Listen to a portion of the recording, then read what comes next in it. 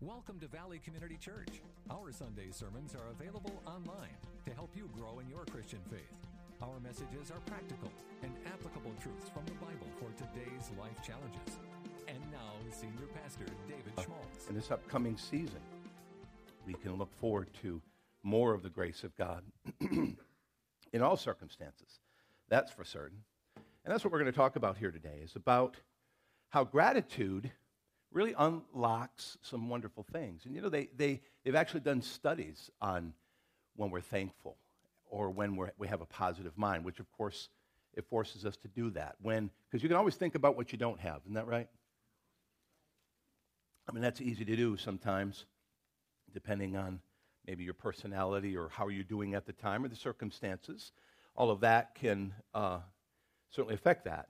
But sometimes when we make the choice to be grateful for the things that we have been given and to focus on even the things that we can't see, it begins to change your heart. It begins to change your perspective. And believe it or not, it actually opens the door for more of that good stuff to come. And that is a very critical kingdom principle. But today I want to look at Psalm 103. And I want to break it down for us here today, just a fun Bible study, which is all about what gratitude can do when we focus that gratitude. Okay? I mean, I suppose there are those who thank the heavens and thank the stars and thank the mountains and the fish and the birds and whatnot. But we know as believers who did that. And when we focus our gratitude toward the Creator, the lover of our soul, our Savior, there's something very powerful that can take place. So we're going to talk about what do we have to be thankful for today in Psalm 103 and the blood-bought benefits of God. So let's just jump right in here in the time that we have. Praise the Lord, O my soul, and all my inmost being. Praise His holy name. Praise the Lord, O my soul, and forget not all His benefits. Now, the writer of this psalm is going to go on to list some of those throughout the rest of the psalm. So this is kind of the opening door. And I love it because it's exactly the idea that we get from David as well, that sometimes we have to command our soul to be grateful. Sometimes we have, like David said, why are you so downcast, O my soul? Put your hope in God. It's almost like stirring himself up, coaching himself to put his focus in the right place. And sometimes that's exactly what we have to do. So the writer is doing that. He's saying, praise the Lord, my soul, and forget not all His benefits. So there's a switch that's being turned. It's being turned on inside to say, okay, I'm going to focus on His benefits now, because they're easy to forget, aren't they? Because they're tangible yet intangible. They're real, but sometimes hard to see. They're powerful, but yet sometimes we don't know their effect. It's like when God protects us from something that we didn't even know was coming. And so sometimes we don't know how to be grateful. The other day, he missed his flight to go to Boston, and he reminded me, he said, well, Dad, it must be that God was protecting me somehow. And I was like, that's exactly right. When we look at life that way, it attracts the favor of God. It attracts peace. So let's move on to what some of those benefits are. Right here, starting in verse 3. He says, who forgives all our sins and heals all, well, let me just read it, that is, who forgives all your sins and heals all your diseases, who redeems your life from the pit and crowns you with love and compassion, who satisfies your desires with good things so that your youth is renewed like the eagles. Oh, there's got a lot of good stuff there. And again, it's not just poetic. It's not just an empty promise. When we put our hope in God, when we remind ourselves of the goodness of God, it's like a Christmas gift, if you will, that we open. And it's just sitting there. The Word of God is just full of gifts that we fail to open. Or maybe we opened in the past and we forgot, we put them in the closet, and we haven't enjoyed the benefit of that. It's like a bread machine, man. You get it, you use it a couple times, you put it away. Although I pulled ours out the other day, I've been making bread straight on, as you can see. But anyway, who forgives all your sins. I mean, what is the power of forgiveness? It's everything. Forgiveness of our sin is what opens the door to everything else. And so that's why the writer starts with that. He says, who forgives all our sins. Don't pass go. Don't collect $200. Know that in Christianity, what it is all about is the forgiveness of sin. Christmas is all about the Savior. He said, to all who would believe, to all who would believe.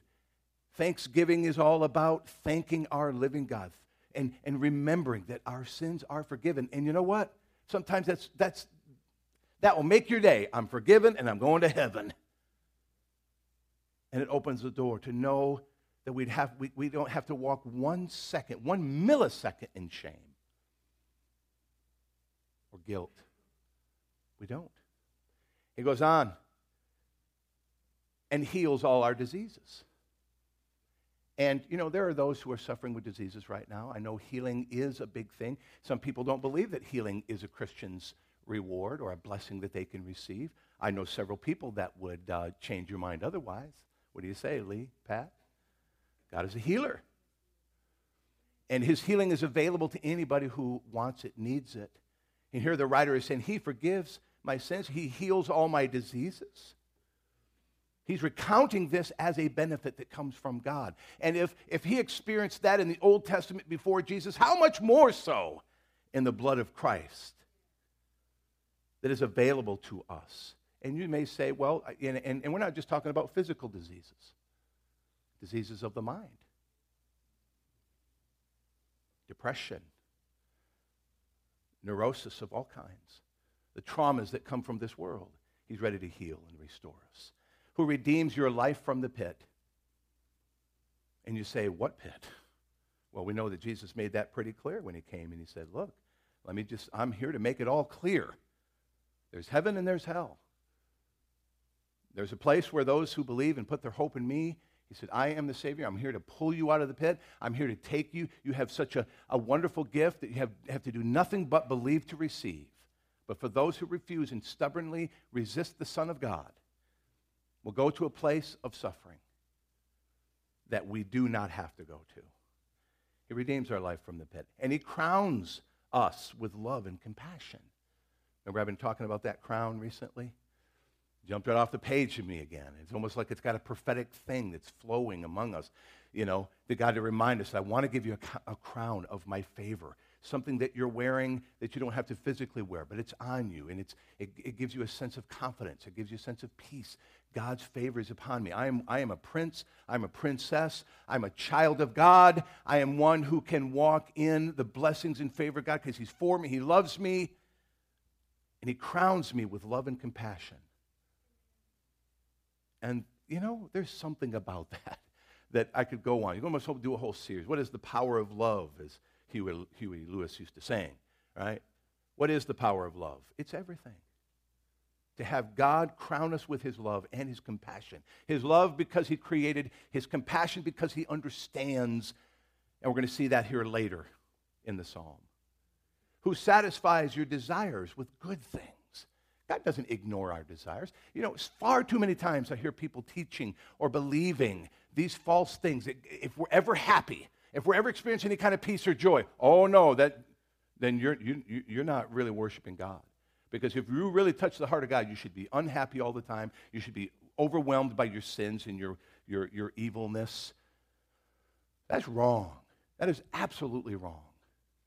What Jesus brought on the cross for us was to have peace, to have joy, to have that quiet calm on the inside, and to be satisfied.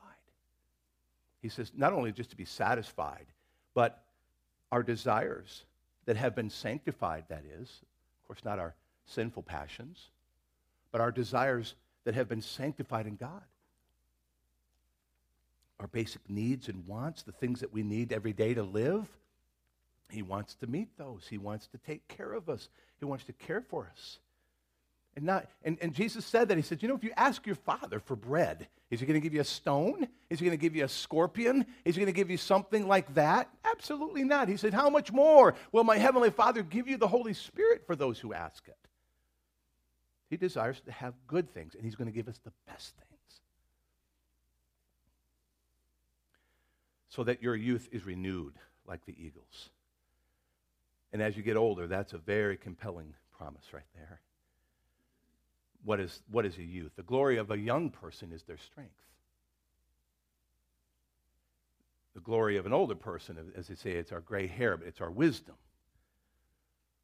But sometimes I just like to have both from time to time. And God is saying, I'm going to give you that. And it's funny how strength and energy does come from joy. Isn't that right? That the strength of the Lord, the joy of the Lord is my what? Strength. When we are walking in confidence in God, when we're walking in the peace of God, it gives us energy. Sin robs us of energy. It's death. We're in a slow dying mode. But when the joy of the Lord is in us, it can give us energy. I've seen young people that have no energy. I've seen the youth that have been sapped dry. You know, I love to swim in the pool, and I've gotten back in there, and I love jumping in the pool, and sometimes I see a young person get in the lane next to me, and I'm thinking, I'm going to beat him. I'm going to show him that a 53-year-old guy can still pull some water. And that's okay. Rather than to say, oh, woe is me, I can't do anything anymore. God wants to give us a confidence. He wants to affect our energy. He wants to give us life. Because you can't enjoy life if you don't have life. Isn't that right? I mean, you can walk through day to day and not see the color anymore. You can walk through and have experiences with people, and you don't enjoy the relationship anymore. It's all about the division. It's all about the hate. It's all about all the things that we're not getting. And that just robs you of life. What a terrible, lonely, nasty life to live. I don't want any of it. I forget not all his benefits. I'll leave the people who want to focus on the other stuff to themselves. So that your youth is renewed like the eagles. Man, ever looked at an eagle? Man, they're not working all that hard. They get up into those thermal lifts, and they're just up there. And when they sit on the branches, maybe you're driving, going fishing on the river or on the lake, and you're going along and you see one of those eagles perched up there. They're standing up there so confident. They know they own this. They know they got this. They're just sitting up there going, large and in charge. Anything moves, I got it. It's mine. Going on in verse 6. The Lord works righteousness and justice for all the oppressed. I'm going to stop there. You know, sometimes we get overwhelmed when we feel like injustice is surrounding us. Sometimes when we feel like we got the shaft, or we got the raw end of the deal. And it is in our nature, our broken nature, to want to try to do something about that, to rise up and make others pay, to punish someone because you don't feel complete, you don't feel satisfied until you've lashed out and done something. And God said, it is mine to repay. Vengeance is mine. So when you see social evils and you see it going on, I'm not saying that we shouldn't go through the political processes, but I tell you what, if we fill those political processes with hate and injustice and fighting fire with fire, then you get what it gets. And you will get what it brings. But if we put our hope in God, man, we were worshiping this morning. And it was so wonderful, Andrew, because as we were worshiping that one song, The Lion of Judah, the lion is the lamb, in singing that song, I just got an open-eyed vision. And I wanted to share it with you. As we were singing that song, I saw the enemy cowering up in the corner. As he saw the triumphant church moving forward, I saw the enemy he couldn't stand it. He couldn't stand us reminding him of the Lion of Judah who is now victorious, and he's coming back. And you know what? It's not even going to be a fight. It's not even a fair fight anymore. Man, the nations of the earth was shooting its pop guns of nuclear weapons and doing the different things that it does, and then Jesus is going to show up, and it's just going to be he's going to say, enough. I have come, and I'm ending all this right now. And every time we remind the enemy, see, the enemy tries to remind you of your past. You just remind him of his future. And that ends that right now. And that's what we did this morning. That's the beauty of worship, by the way. It's very prophetic. It's very powerful because we're reminding the enemy. And I'll tell you, he runs for cover. I love that. The Lord works at righteousness and justice for all the oppressed. When we're feeling oppressed, we run to our Savior. We run to him. Not man, not the strength of the horse or anything that man creates, any isms or philosophies. We run to him. Verse 7 is a very powerful verse, could be preached in its own right. He says, he made known the ways to Moses, his deeds to the people of Israel. It may just seem like a verse that just, okay, God made his way known to Moses, and then he went on to show his deeds to Israel. No. Moses got something special. What did Moses get that the people didn't get? Knowing his ways. And see, if you're a Christian who is just only wanting to see what God does, if you're just sitting around waiting for just the glories of God or the miracles, if you just sit around and say, God, you just see him as a vending machine God, or you only worship him when you need something, then you're missing something. I'm not trying to shame us because I'm guilty of that too. But one thing that we need to understand is that God wants to show us his ways like he did to Moses. He wants to have the kind of intimate, close relationship. Jesus spoke of this often and demonstrated it often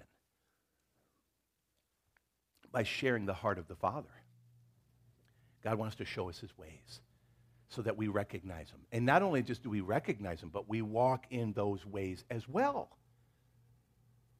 And why is that important? Because then we don't need him as much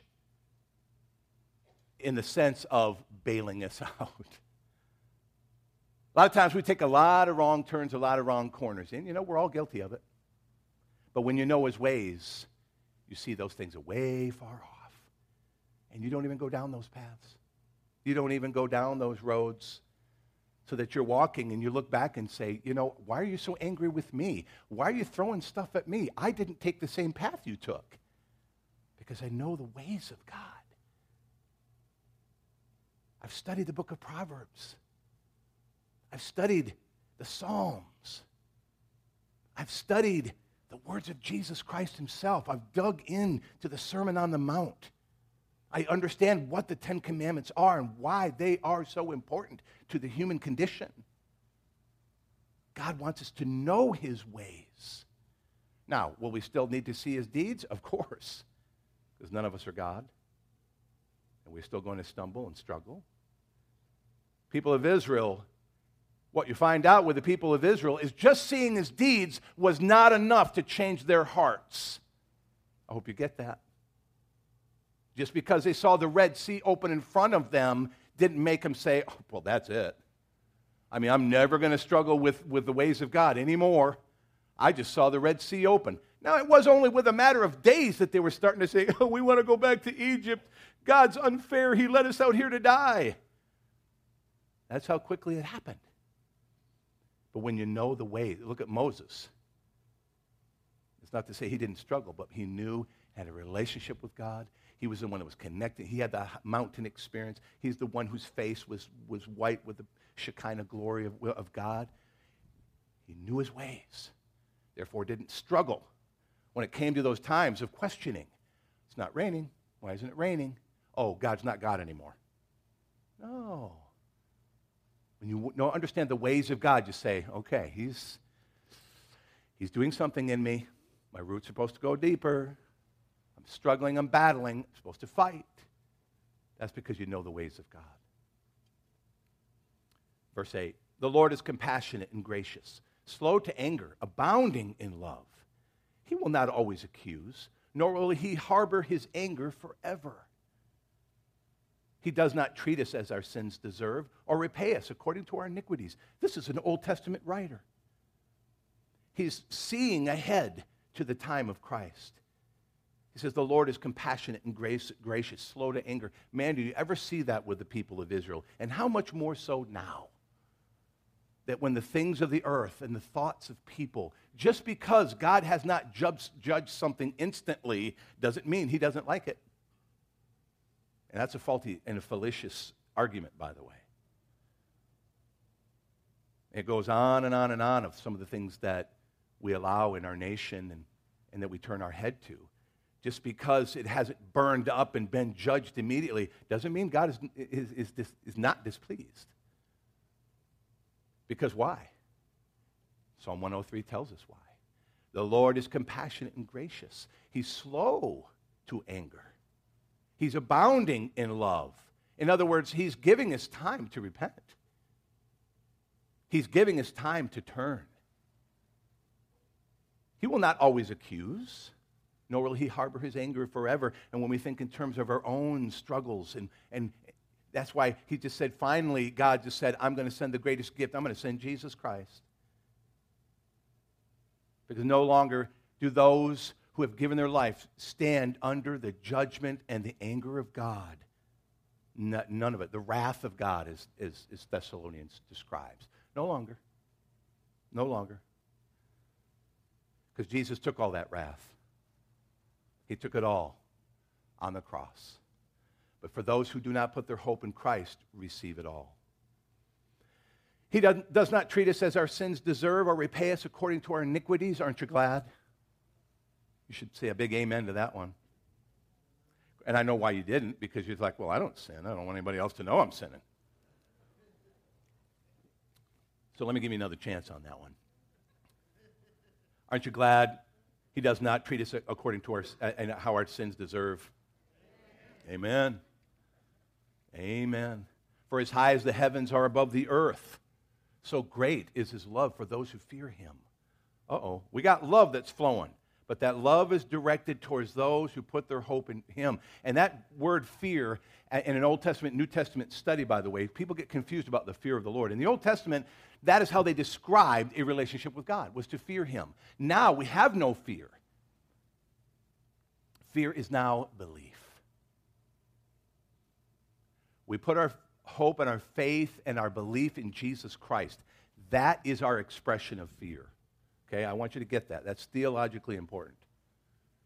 The fear of the Lord in the Old Testament, the fear of the Lord was just say, there is a God and he's the only one. And I will not worship other gods. I will not do this. I will do not that. He is the one that's on the mountain that can't be touched. He is the one that will torch me if I get anywhere near to him. He is the one. But Jesus came down to the earth to say, now I've approached you. And all you have to do is believe in me. Fear is no longer a part of the equation. So what does that mean? Well, that means as far as the heavens, as high as the heavens are above the earth, so great is his love for me. That's still true.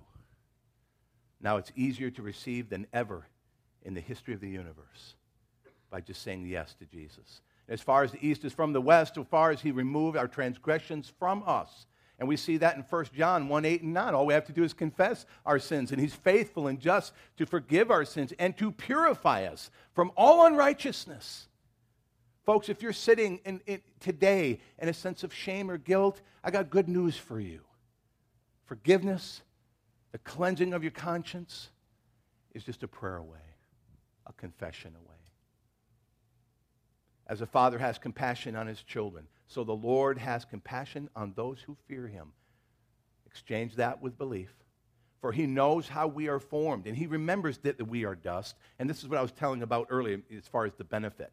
Remember I told you that he says he crowns us. He redeems our life from the pit. He heals I skipped that one, didn't I? He redeems us, and he satisfies us. If you kick down here to what we just read, what is his compassion? He knows that we're but dust. He knows that we're mortal and like grass, that we flourish like a flower of the field, and then the wind blows over and it is gone, and its place remembers no. God looks at our weakness, our frailties. God looks at us as who we are, and he has compassion for us. He knows that we have weaknesses.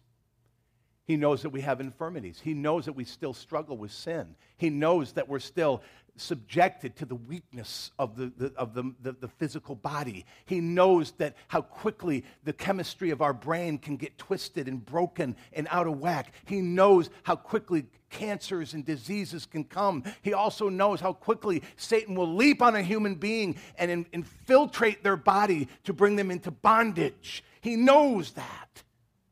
That's why he sent his son, Jesus. Because you can almost see our Father saying, I've had enough of seeing my babies suffer the way they do. I've had enough of watching them just crumble under the power of Satan. under the power of disease, under the power of all of that. And he says, in one full swoop, we're going to fix this. And what we've learned is that he can fix it here, but it's in the hereafter. It's in the immortality. It's when we receive our new bodies. It's when we live in eternity, when all of this is fulfilled. This has to play out because it's broken. This earth has to burn because it needs to be burned. He has to end this and start over. But what he's saying is, look, for those who put their hope in me, I will rescue from that. It's almost like the sins of Manasseh. You know, we're studying the Old Testament, in the Old Testament survey in a class on Tuesday night. And one of the things that we saw is that as you go through the kings, that you see that Manasseh was the turning point. That even though Manasseh repented and turned from his ways, the people of Israel were constantly reminded that they would be judged. They would be taken to Babylon. They would be taken off and scattered around the earth because of the sins of Manasseh. One king, one leader, who brought moral confusion, moral decadence. One leader did that. And even though the leaders thereafter, Josiah and the others who came along later, brought temporary revivals, God said the nation will have to be judged. And it did. Interesting. But he has compassion on us, for he knows how we're formed. He remembers that we're dust. We're like grass, and the wind blows us away. Moving on. But from everlasting to everlasting, the Lord's love is with those who fear him, his righteousness with their children's children, with those who keep his covenant and remember to obey his precepts. Now we've been invited. See, before you know Christ, it's impossible to please God. Even the best works of man without Christ are nothing but dust. So don't get into that. Don't try to say, but we'll look at the glorious things that the unbelievers are doing out there in the world. Dust. Worth nothing. Have no effect. Have no credence. Will not be rewarded. That doesn't make a lot of sense to our human minds. But when you think that when I put my hope in Christ, who was perfect, that his works were perfect. When I stand before the Lord and he says, why should I let you into my heaven? What have you done to deserve this? Nothing. Not a daggone thing. Well, then why do you deserve to be here? That guy. Jesus. He came. He lived a sinless life. He was obedient to the Father to the very, very end. Even in his last breath. Father, forgive them, for they know not what they do. He said, if I put my hope in him, then his righteousness will be my righteousness. His obedience will be my obedience. His victory becomes my victory. To be honest, Father, I don't deserve to be here. But I've put my hope in him. And the gavel goes down and says, forgiven, enter in. That's the gospel, my friends. That's it. And from everlasting to everlasting, God shows his love who believe in him. Remember, take out the fear and put in belief in the New Testament. From everlasting to everlasting, the Lord's love is with those who believe in him. And his righteousness with their children's children. God wants to bless my children and my children's children. There's a blessing that comes and it begins to flow. And those who keep his covenant. What's the covenant? Oh, that's beautiful. Once again, it's just simply God bringing a contract to us and saying, look, I've done this for you, this for you, this for you. I've paid your debt in full. All you have to do is sign on the dotted line. What do you say? This is my covenant. Can't beat that. David M. Schmaltz. I'm in. That's the new covenant. That's the New Testament. Don't believe me? Study up. Study the book of Hebrews, book of Romans. It's the beauty. It's the power of the gospel. You know what? It's so simple. After all the elaborate temple and all that Jesus did to make this beautiful, contrasting story, the message is so incredibly simple.